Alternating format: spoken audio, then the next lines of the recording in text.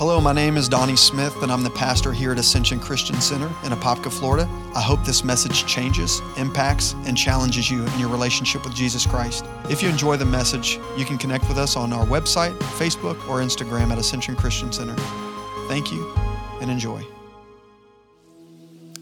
I'd like to read this Bible declaration. How's everybody doing today? Are you okay? All right. I see Jesus on many of you guys today. Thank you for allowing me to speak into your lives. I believe that today is going to be very impactful. So let's read this before getting into the Word. Say, this is the infallible, undisputed, and inerrant Word of God. Today, I open up my heart, mind, spirit, and soul to receive from its truths. God, come on, say that with conviction. God, I thank you that fruit will abound to my account as a result of reading, hearing, and applying your word to every area of my life. In Jesus' name, amen. Amen. Remain standing out of respect for God's word. I'm going to read two passages that I have read a few times now.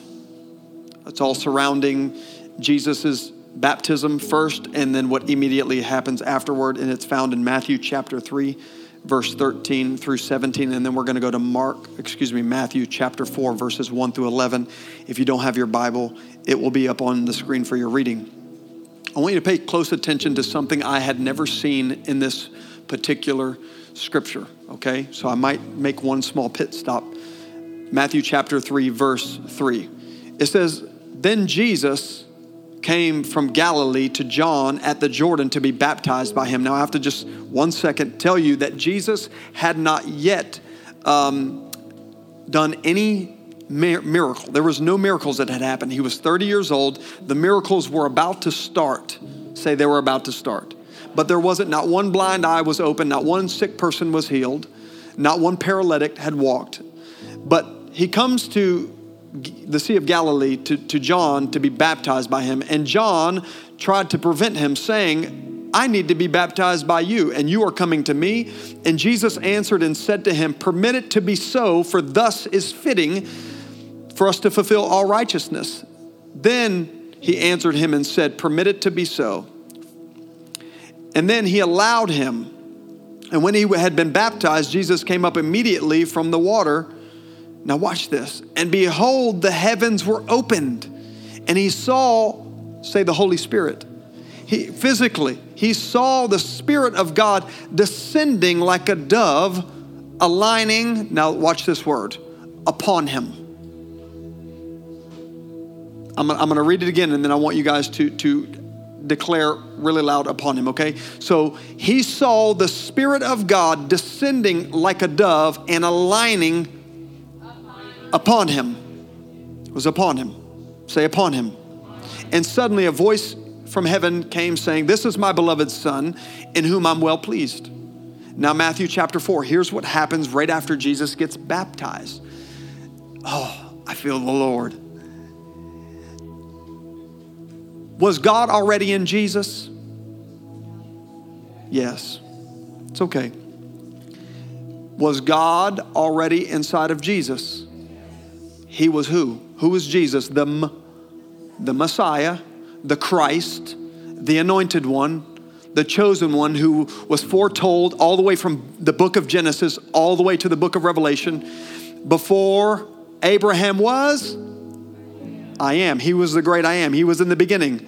John chapter 1. He was in the beginning and he was the Word, and the Word was with God. And the Word became flesh and dwelt among us. He was in the beginning. He is the beginning and the end. Can we establish that? But watch this. So God was in him, but now we see for the very first time something descending not in him, but upon him. So we get to Matthew chapter 4, and Jesus is about to go into the wilderness, say the wilderness, to be tested. And I really believe that the reason he was being tested was not what was in him, all by itself, but what was upon him. I'm going to get to that, and it's going to be really good. Somebody say, get ready, get ready, get ready. Matthew chapter 4, verse 1. Then Jesus was led by the Spirit, the Holy Spirit, not the devil, into the wilderness to be tempted by who? The devil. And when he had fasted 40 days and 40 nights, afterward he was hungry. Now when the tempter had come to him, he said, if you are the Son of God, command that these stones become bread. We talked about that in previous weeks. We're going through all three temptations. But Jesus answered and said to him, it is written, man shall not live by bread alone, but by every word that proceeds from the mouth of God. This next one is the reason this is what I want to talk about today. Then the devil took him up into the holy city and set him on the pinnacle of the temple and said to him, if you are the Son of God, throw yourself down. For it is written, he shall give, God shall give his angels charge over you, and in their hands they shall bear you up, lest you dash your foot against a stone. And this is what you always have to say to the devil when he torments you in your thoughts. Say it. It is written. Yeah, speak the word. Somebody speak the word. Speak the word. You shall not tempt the Lord your God. And that concludes our reading for this morning. You may have your seats.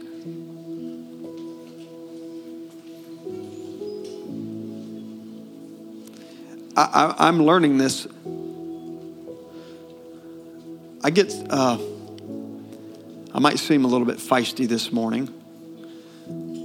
Because I'm learning something. I'm learning something. Anybody in a season where you're learning something?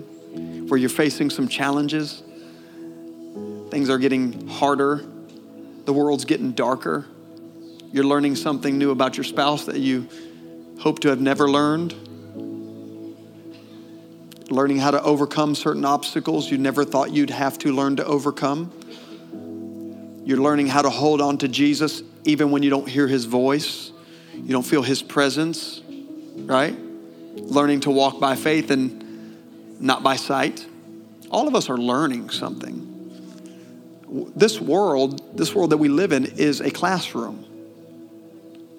A dress rehearsal, really, to get us ready for eternity.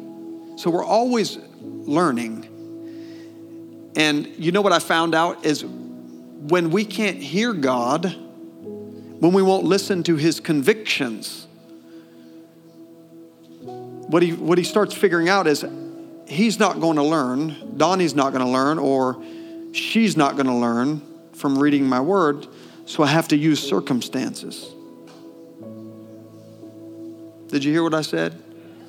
When we don't have sensitivity to the Lord is not forced, but in a way he's forced to use circumstances when we're not sensitive to him. God's way is more like, hey, this is what my word says. Walk in it, live in it, abide in it. This is the way of the believer. But because we oftentimes lack sensitivity to him. My mom was young, when I was younger, she would say, follow what's in your heart. Now my mom don't say that anymore because she's seen where my heart got me. Come on, all the ladies say amen. Because our heart is deceitful above all things. So sometimes our heart leads us into ways that aren't God's perfect will for our life. And then you find out in the end that it was not his will and you thought it was. So sometimes God will use circumstances to correct you, to redirect you, to counsel you, to strengthen you, to teach you to learn what his will is. And pain is sometimes the best way that God can lead you. Come on, who's ever had a child before that won't listen? They're going to run out in traffic and you have to, hurry up and grab them and you give them a little something on their rear. Are we even allowed to do that anymore? Go to jail over that stuff? Or you tell them no, or you sit them down and you correct them because you don't want them to put themselves in harm's way. That's what correcting will do. And God does that oftentimes. And so I'm learning some things, and the Lord is correcting me on specific things that I didn't see before. And there's something in this passage that I feel is worthy to park there for a moment. Can we do that this morning? And I can scripturally back it up, and I'm going to try, because everything that I say this morning must be scripturally backed up, and I'm going to build this framework this morning. I'm going to give you 2 verses of scripture that I have learned, and I want you to learn it this morning. Are you excited? All right. Verse 1 in Isaiah 61, verse 1. It says this: "The Spirit of the Lord God is in me." What does it say? Come on, say it loud. Y'all let me read it and didn't correct me. The Spirit of the Lord, he didn't say in me, is upon me. Say upon me loud. It is upon me. This is a quote from Isaiah, and Jesus would also quote it in the New Testament when he would read the scripture out of Isaiah in the synagogue when he went there. He wasn't invited to church after that. And he reads this. He said, "The Spirit of the Lord God is upon me." Remember when he was baptized, he came up out of the water and he saw the Spirit of God, the dove that represents the Holy Spirit, coming and aligning what? Upon him. So Jesus goes on to say, "Because the Lord has anointed me to preach good tidings to the poor. He has sent me to heal the brokenhearted, to proclaim liberty to the captives, and the opening prison to those who are bound." In another verse it says to open their eyes because they are bound from darkness. Amen? So listen to me. This scripture right here is, there's a couple different anointings. Has everybody heard the word anointing before? It's like an endowment, an empowerment to do something. This type of anointing is for service only. For God's service, to do something for him. Say, to do something for him. To help expand his kingdom. To minister to people's needs. To do a certain something or to fulfill a certain calling on your life. It doesn't have to be ministry. The disciples in the New Testament, the Bible says, needed anointing to wait on tables because it was so demanding. Stephen said the Spirit was upon him. He was like he was empowered to serve people. No matter what it is you're doing in your life, in order to do it absolutely effectively and to achieve it at its highest level, you need an anointing to do it. If you're a teacher and you're not anointed to do it, don't do it. This is why some of you guys are anointed to sing. And some people, they're out there that think they're anointed to sing.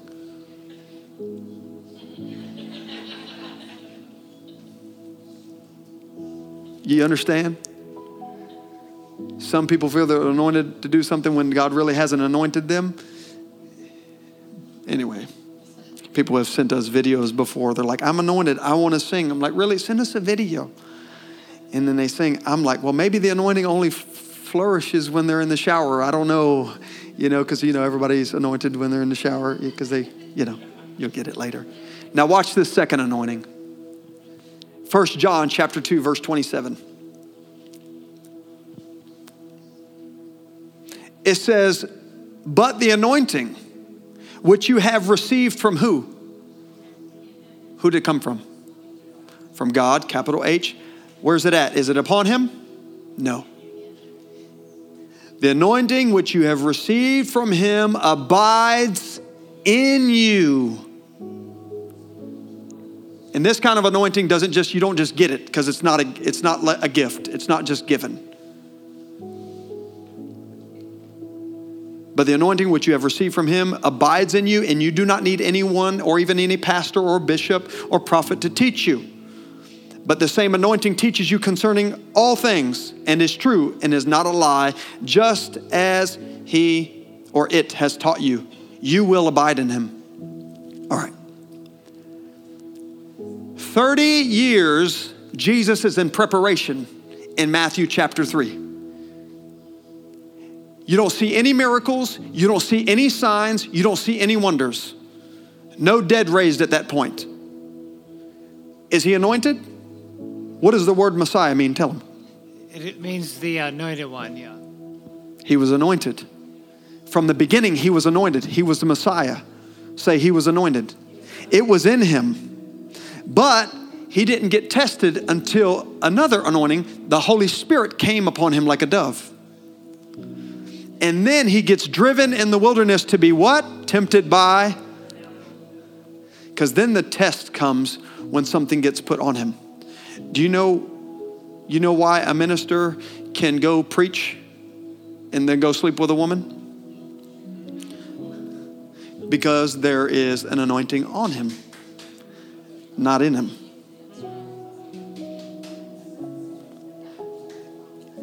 Do you know why there's certain Christians that you know right now who talk the walk? Who say it but can't do it? Who will rakaka and shababa in one breath and cuss you out in the next?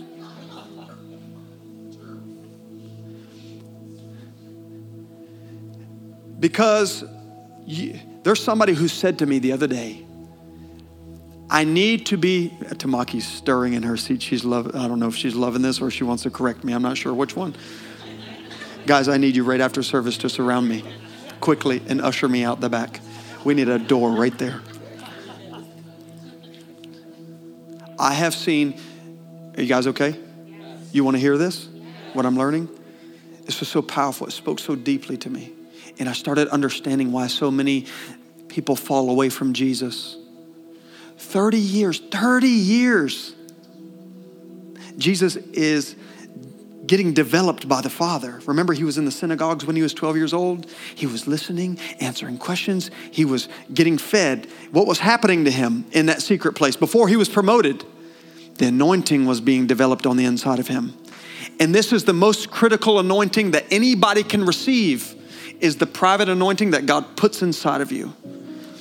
And most people want to get in their calling. They want the success story right away. But if the Spirit comes upon you for service and you don't have sustenance on the inside of you to carry the weight, what the anointing carries you into will kill you if you don't have something internal on the inside of you that will stick it out with Jesus no matter if the money comes, if the calling gets fulfilled, when the distractions come.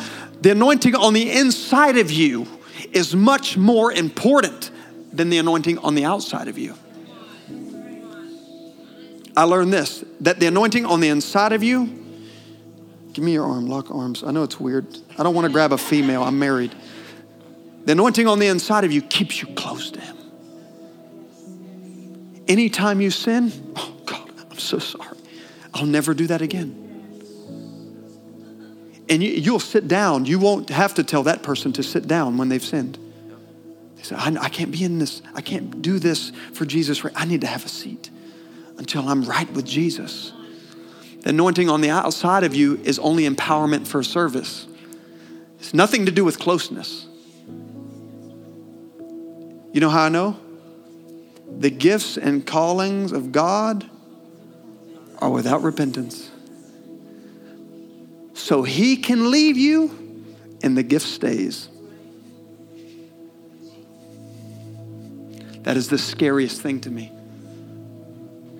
Is if I can still function in some, they say, oh, was that real on TV? Was the power of the Spirit real? And I know that their life is compromised and I see them laying hands on those people falling. Is it real? Absolutely. But they're only used and then they go home and then it lifts.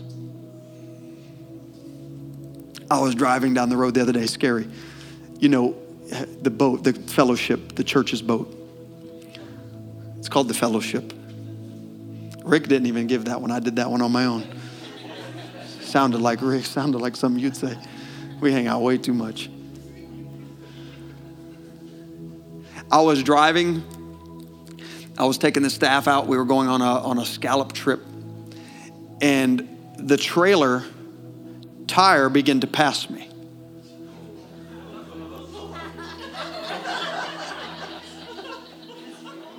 It's true. With about a 5,000 pound boat, maybe it's 3,000, but it weighs as much as a car. At least it started passing me. I'm like, this is not good. This is going to cause an accident. All of a sudden, it hit me. It hit me this morning. It hit me this morning. The trailer which holds what's on top of it is more important. The anointing on the inside is what's important. The thing that keeps you, the gifts are not important. The gifts are not important. He's the most important. And what keeps you close to him is the most important.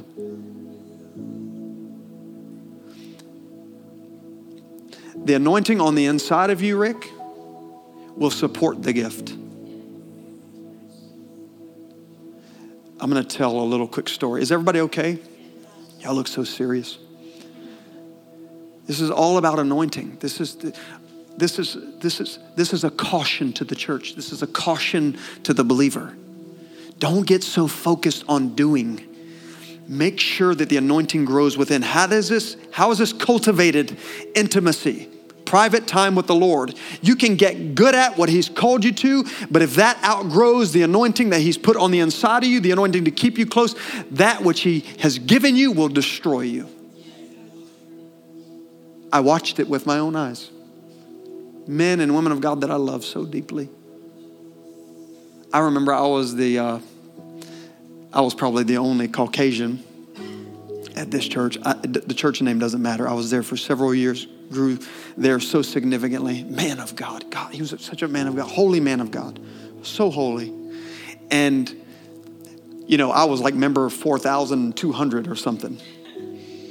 But then we grew to about 10,000. So I was at church all day Sunday, throughout the week, 3 days a week. I was at church. We called it church. Yeah. And it was so amazing because I've seen revival happening. The church was thriving. It was growing, but it was growing too fast. And what I seen is something begin to happen because the anointing on the inside of you, like I said, it's to support what God puts on you or gifts you to do. And you can keep doing that thing and God will continue to honor it because he's given it to you. Like if he's called you to be a healing evangelist, he's called you to be a minister, or he's called you to be, whatever it might be. It could be a stay-at-home mom, whatever he's gifted you to do. The gift will stay and you can continue to hone in on that gift and sharpen it. And what has the potential to happen is the gift outgrows the inner anointing that he's put on the inside of you. And that's when the danger happens, is when my trailer could no longer support the boat. You understand? Things can begin to break down. Like, when you feel too responsible for things and you begin to get crushed under the weight of all these responsibility, children, finances, life, marriage. Come on, am I talking to anybody? All that begins to crush you. Do you know what that's a sign of? You're beginning to lose intimacy with him and the responsibilities begin to crush you. You begin to wane away from Jesus. That is a sign that you need to get in your prayer closet and get into the intimate place with Jesus, because the intimate place with Jesus holds everything up and enables you to do everything else effectively. Are you hearing what I'm saying? I watched as this massive ministry worldwide, the responsibility began to grow faster than the anointing. People were showing up and you could literally sense the anointing lifting almost every Sunday. More and more and more. That room I used to go into and I would tremble. I would walk in that room, I would tremble. All of a sudden was a chill over my body. You would go there, the messages stopped landing. You couldn't feel the cool, crisp air where the Holy Spirit, you sensed him once before. It all began to lift. And this is the key. Can I tell you the key? The key is the more responsibility God gives you, the more responsibility, the more tasks that he has you do, the more you work for him, your intimate time with him also has to go up as the responsibilities grow. Because if not, you will begin to wane, you will begin to wither. Does everybody hear what I'm saying this morning? it has to grow together simultaneously. Some people I know that they kind of need both. There's some people who are very intimate with the Lord and kind of don't do a whole lot for him, right? And then you've got these other people who are very, very gifted but spend no time with Jesus. We have to grow both up. We have to grow in the anointing on the inside. And we have to cultivate it. Say, I have to cultivate it. Yeah, we have to cultivate intimacy with him. So let me get back to this verse of scripture. Let's talk about the pinnacle of the temple. I'm going to read it again. Is that okay? Is everybody good this morning? Can I take a few minutes? Then the devil took him up into the holy city and set him on the pinnacle of the temple. I want to talk about that. The pinnacle. Say the pinnacle. That's the highest point of the temple, and said to him, if you are the Son of God, throw yourself down, for it is written. The devil is quoting scripture to Jesus now. He shall give his angels charge over you. You know him. You know he'll save you, Jesus. And in their hands they shall bear you up, lest you dash your foot against a stone. But Jesus said to him, it is, again, he said, it is written, you shall not tempt the Lord your God. I wish I had a picture.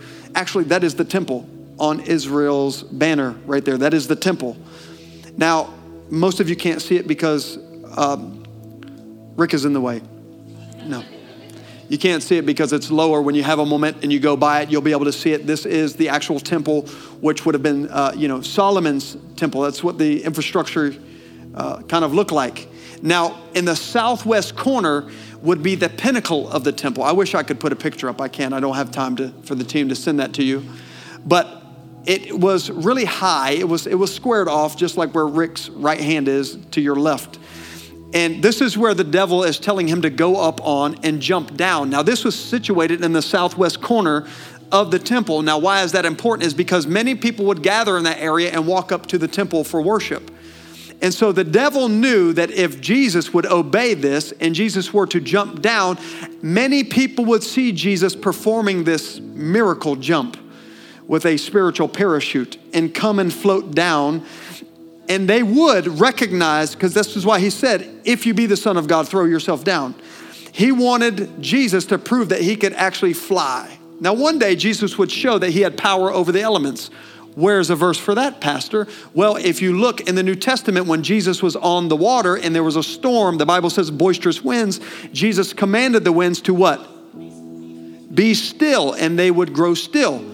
What the devil was trying to get Jesus to do, what the devil was trying to get Jesus to do was show himself to be the Messiah prematurely. Before the anointing.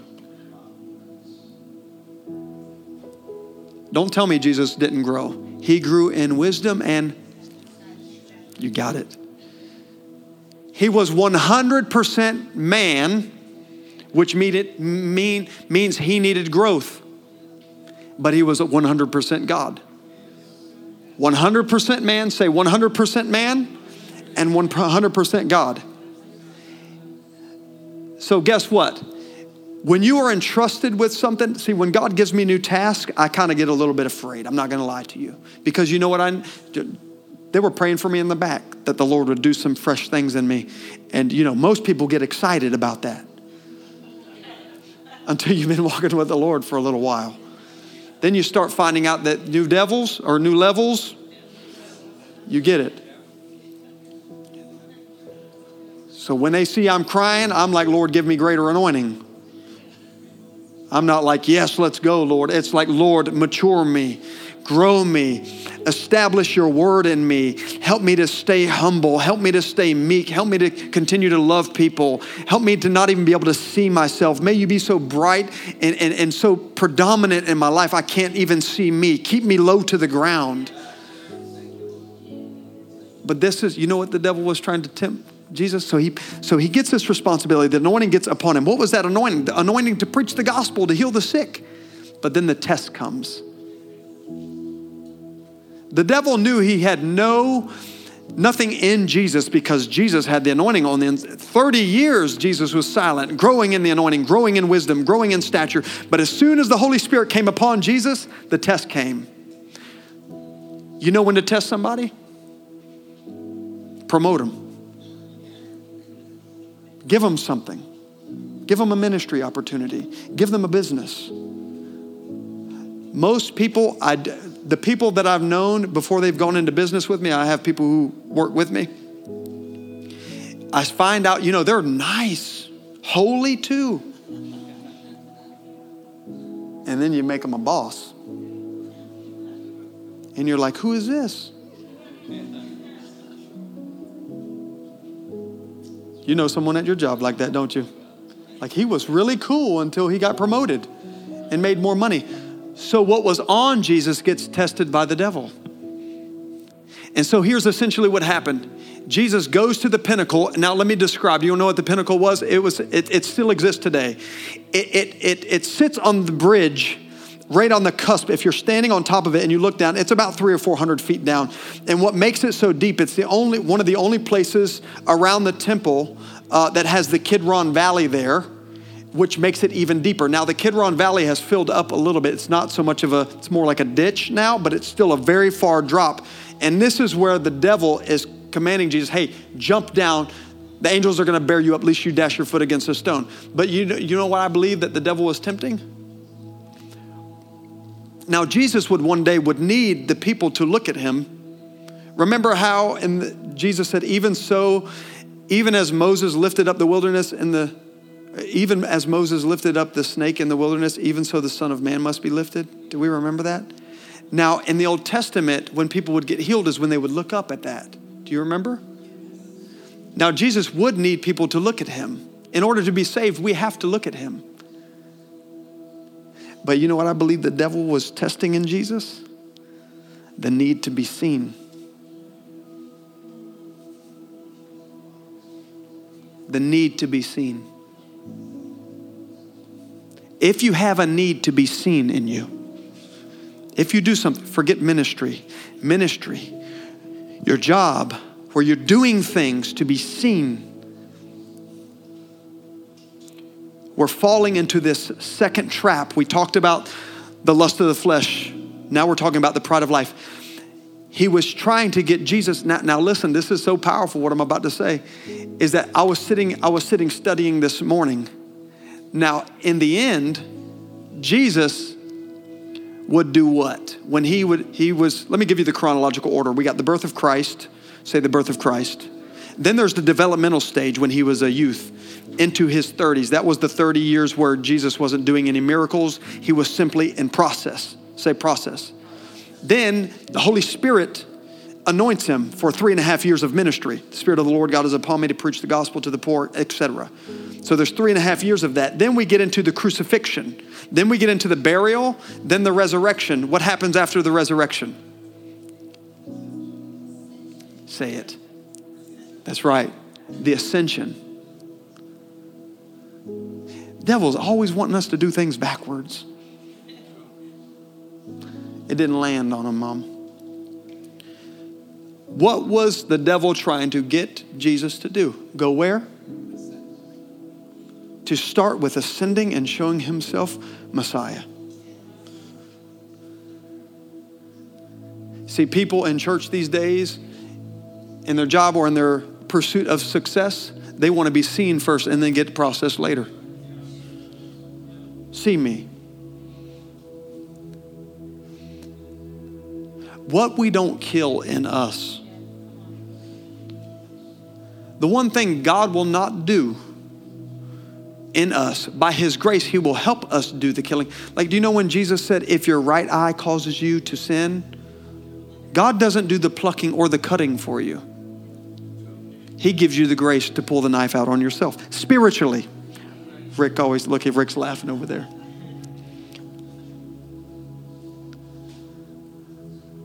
I want to read this scripture to you. Can I keep going for a few? Ezekiel chapter 28, verse 12 through 19. Scholars believe that this that I'm about to read is the description of Lucifer before he became a fallen angel. He would become Satan. It says this, Son of man, take up lamentation for the king of Tyre and say to him, thus says the Lord your God, you were the seal of perfection. He's talking about Lucifer here. He was the worship angel. Say he was the worship angel of heaven. You were the seal of perfection, full of wisdom and perfect in beauty. You were in Eden, the garden of God. Every precious stone was your covering. The sardius, topaz, and diamond, beryl, onyx, and jasper, sapphire, turquoise, and emerald with gold. The workmanship of your timbrels and pipes. He was a worshiper. Was prepared for you on the day you were created. You were the anointed cherub. See, he was an angel. You were the anointed cherub who covers. I established you. You were on the holy mountain of God. You walked back and forth in the midst of the fiery stones. You were perfect in all of your ways. From the day you were created till iniquity, pride. This is the most dangerous thing about pride. Getting mixed with the power of God. It's the only spirit that is allowed within the presence of God. Did you hear what I said? Who can still function at a high anointing and it not lift. Pride. Talk about that later. Till iniquity was found within you. By the abundance of your trading, you became filled with violence within, and you sinned. Therefore, I cast you out as a profane thing out of the mountain of God and destroyed you, O covering cherub, from the midst of the fiery stones. Your heart was lifted up because of your beauty. Your corrupted wisdom for the sake of your splendor. I cast you to the ground, and I laid you before kings that they may gaze at you. You defiled your sanctuaries by the multitude of your iniquities, by the iniquity of your trading. Therefore, I brought fire from your midst, and it devoured you. And I turned you to ashes upon the earth in the sight of all who sought you. All who knew you among the peoples are astonished. You have become a horror and shall be no more forever. I was reading this book. And in this book, it was talking about this gentleman who was in a war. It was a spiritual vision that Rick Joyner had seen. It's a great book. And it said he had a garment that was called the cloak of humility. The Bible calls it the cloak of humility as well. Anybody ever heard that before? The cloak of humility? Jesus said, put on the cloak of humility. Or the Apostle Paul, excuse me. Well, as this gentleman began to fight, he began to win this war against these demonic powers, these entities. And in the book, it says because this cloak of humility was minimizing and kind of confining his movement, he began to take the cloak of humility off. And underneath it, he had lots of big, shiny armor. And then he began to lose the fight because the glare from the armor. Does everybody get what I'm saying? And this is what we do. Oh, thank you, Lord. Thank you, Lord. This is what we begin to do when we seemingly begin to win our battle. We start taking off things that we think are no longer needed, and we begin to work more for Jesus. We begin to win the war. He begins to bless us with our business ideas. And little by little, oh, this little cloak is doing me no good. God's given me all these responsibility. I can pass on prayer night tonight. I can pass on fasting. You used to fast.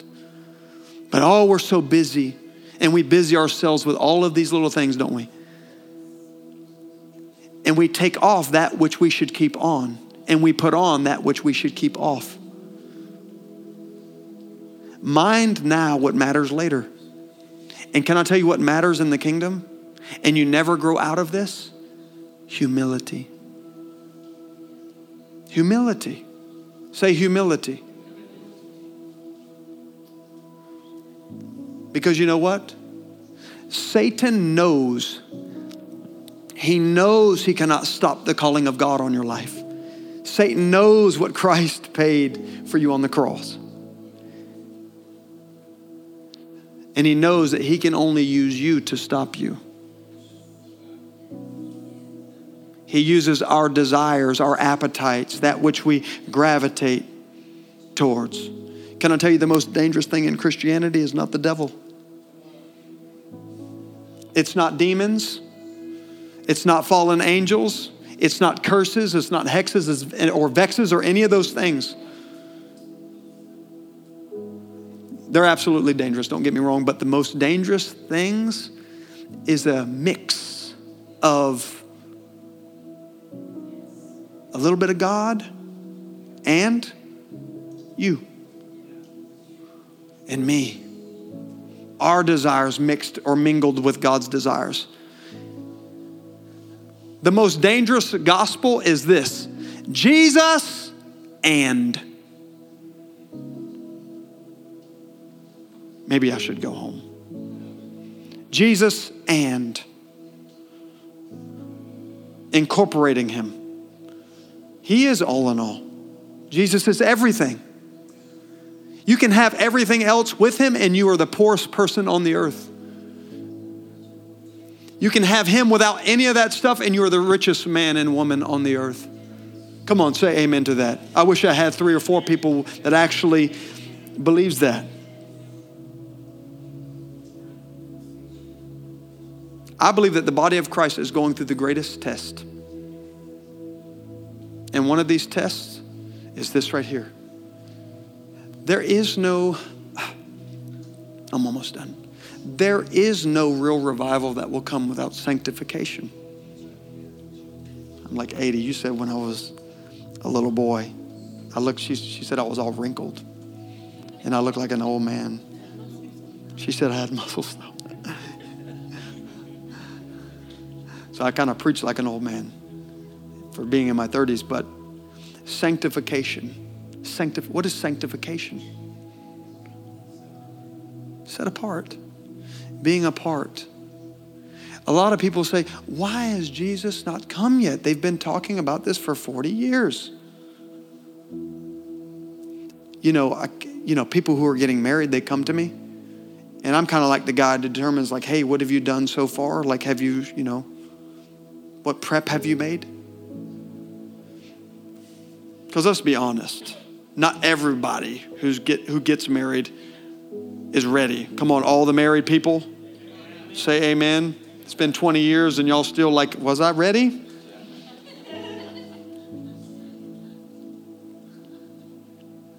You know what I believe is going to hasten his coming? Is a sanctified bride without spot or wrinkle. And pride is one of those ugly things that hide. It hides. It hides behind performance and success. Being seen. You know what God honors above anything in the Bible? Humility. Can we stand to our feet? Humility.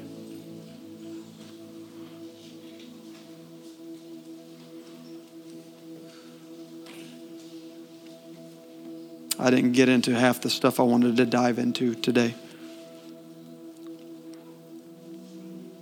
But I want to read something to you.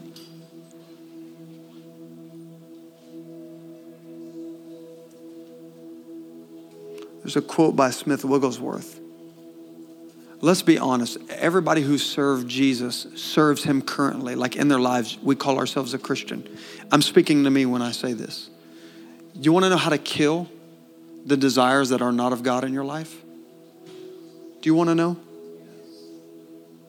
Desire God. And you will have God's desires. If we're honest, we desire things, people, promotion. Desire God, and you will have God's desires. Listen what John chapter 2 says. On the third day, there was a wedding in Cana. Now, note this. This is Jesus' very first miracle in the Bible. Very first one.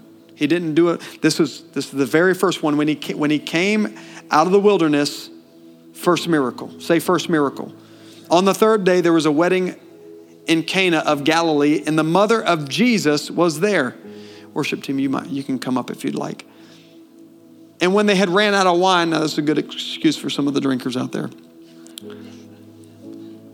It was a joke. When they had ran out of wine, the mother of Jesus said to him, "They have no wine." And Jesus said to her, he knew what she was doing. I knew what you were up to, Mom.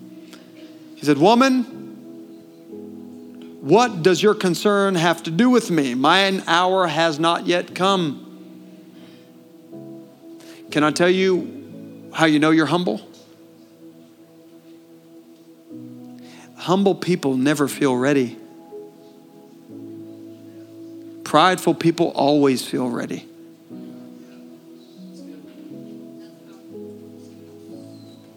Always ready. I'm ready. They'll put it on the resume and everything, and they'll figure it out as they go along. You did that, Rick? Just kidding. Listen what the Amplified Version says. Jesus said to her, "Dear woman, what is that to you and to me? My time to act and to be revealed has not yet come." John chapter 24, same verse in the Message Bible says this. Jesus said, "Is that any of your business, mother?" Mom, I'd never talk to you like that, by the way. "Is that any of our business, mother? Yours or mine? This isn't my time. Don't push me." That's what it says. Always remember this. Do you see on that pinnacle that the devil is pushing Jesus to be revealed? The safest, surest way of the cross in your relationship with Jesus. James, you want to know how promotion has always come in my life? Somebody has to drag me into it. Let's not even start with why the church got started. I said, no way. No way. Two of my tactics in walking with the Lord is this. I never walk out of a door the Lord has to force me out. That's a good one. Keep that. You want to know what's of the Lord? Make them kick you out. Instead of saying, my season is up. That's what people use to sound holy and don't have endurance and don't know how to wait on the Lord. So the way I've always done it, doesn't matter what it is, even in business, work, ministry, you name it. Lord, you're going to have to kick me out of here. I have literally been, you can't be here no more kind of thing. Because I was ready to serve until you kick me out. So at a job, no matter how hard, this is where, I'm so not impressed with people who start stuff. Not impressed. Start a business, start a job, start a family. I'm impressed with people who finish what they started. It is sad to me in the body of Christ how many people say, the Lord had me start this and all of a sudden God's called me to walk out of it. First of all, God doesn't interrupt himself. He's a gentleman. See? He didn't have you start that and then start this over here because he's a finisher. I said he's a finisher. Whatever he starts, he finishes. He even stood and talked to his father and said, look, let this cup pass from me.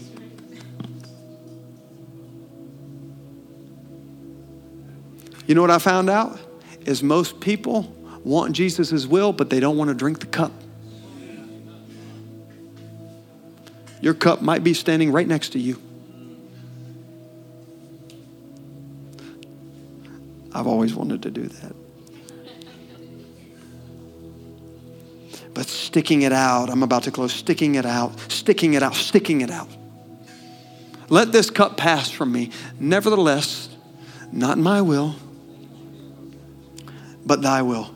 But listen, here's the other thing. Because promotion doesn't come from the east or the west, it comes from above. How you know it's real promotion in the kingdom is you won't have to put your heel in the door. You won't have to tell everybody the 10 things that you're great at your job. It'll be evident. The anointing will be evident. The multitudes would come to Jesus. They would try to take him captive to become king, and he would run through the crowd and run the other way. And where would he go? The mountain. He would resist elevation. That's humility. Even when elevation comes, fight against it. Don't burn the bridges. Everybody hearing what I'm saying? Because this is rich. At least to me, it's rich to me. It doesn't taste good to the flesh, because the flesh always wants promotion. And we quote scriptures like that we go from faith to faith and glory to glory. But the Bible says go from humility to go to humility and go to humility and find out as low as you can go. Because when we are weak, then he is strong. And when you finally lose yourself, or I lose myself, then we find him. Amen? Hallelujah.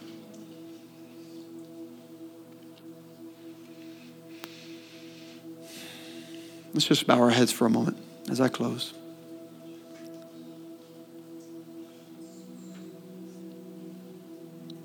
Father, I pray for the body of Christ, my own life, and these represented here today. I pray, Holy Spirit, I sense so deeply that we are, so many of us are at the precipice of going through our own temptations, own struggles. Just like Jesus went in the wilderness to be tested 3 times, tested in his flesh regarding the stones being turned into bread. He got tested on the pinnacle.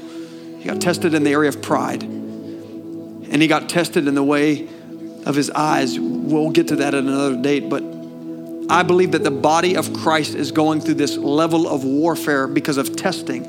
Jesus is making his bride ready, and he's not coming back for a stained bride. He's coming back for a pure bride without a spot or without a wrinkle, who's pride free. Not a church who's led by the flesh, but by the Spirit. That's what he's after. And I want you to have an honest inward look at yourself today. Search your heart. In Psalms 129, I believe it is, Psalms 139, excuse me. David, the psalmist, said, "Search me, O God, try me, and see if there's any wicked way in me." This is what made David so powerful, and I can't think about a better example of someone who had an anointing within. And I can't think of a better example than Saul, King Saul, the first king in the Old Testament, who had an anointing not within, but only without, who could still function as a king, and Jesus was no longer there. Gifted without God is the worst place to be. Where his gift remains, but his character and his presence have lifted. And here's the sad part. Nobody knows it but me and you. And my prayer is for the church, for the body of Christ at large, is we get back to a place of purity and of holiness, righteousness. Without holiness, no man would see the Lord. And Father, this morning, I pray your mighty hand of grace would rest upon each one. Whoever's going through a storm this morning, a struggle, a temptation to quit and give up, temptation to be prideful in whatever situation it is that they're facing. Maybe there's someone in this room that's saying, "I've waited long enough." Be careful when you start feeling you've waited long enough and you want to start trying in your own strength. I feel that for somebody this morning. Lord, sanctify us. Come on, can we just lift our hands? Put your hands right out in front of you. Lord, I ask for your mighty hand of grace to rest upon each and every single one. Because we know, Lord, you set an example. It wasn't just a story. I know what it's like to go through the wilderness season and to be tempted when nobody's looking. I know what it feels like, Lord, to want to turn those stones into bread. I know what it's like. I know what it's like to bring in the smoke and the lights. I know what it's like to allow my eyes to drift off of your beautiful face. I pray for the body of Christ, Lord, every temptation they face. Pray your strength and your grace would keep them. And may your mighty anointing grow on the inside of each and every one of us. Your mighty anointing. Come on, ask him. Would you do that? Just ask him. Ask him. Like lay your hands on your own belly. Lord, grow us in that inner anointing, that keeping anointing that would keep us holy, keep us pure, keep us righteous, keep us close to your heart. That's my prayer for every person under the sound of my voice who cares about the giftings, Lord. If we don't have you, we have nothing. We have nothing. If we have a big church without you, we have nothing. If we have a business without you, we have nothing. If we have a wife or family, husband, children without you, we have nothing. Lord, may your keeping anointing fall upon each and every one, because you are coming for a spotless bride without wrinkle. I pray that for the body this morning. May the power of your Spirit rest and fall upon each one. Each one. Receive the Holy Spirit. Receive the Holy Spirit. Receive the grace of the Lord Jesus Christ. Receive the empowerment of the Holy Spirit.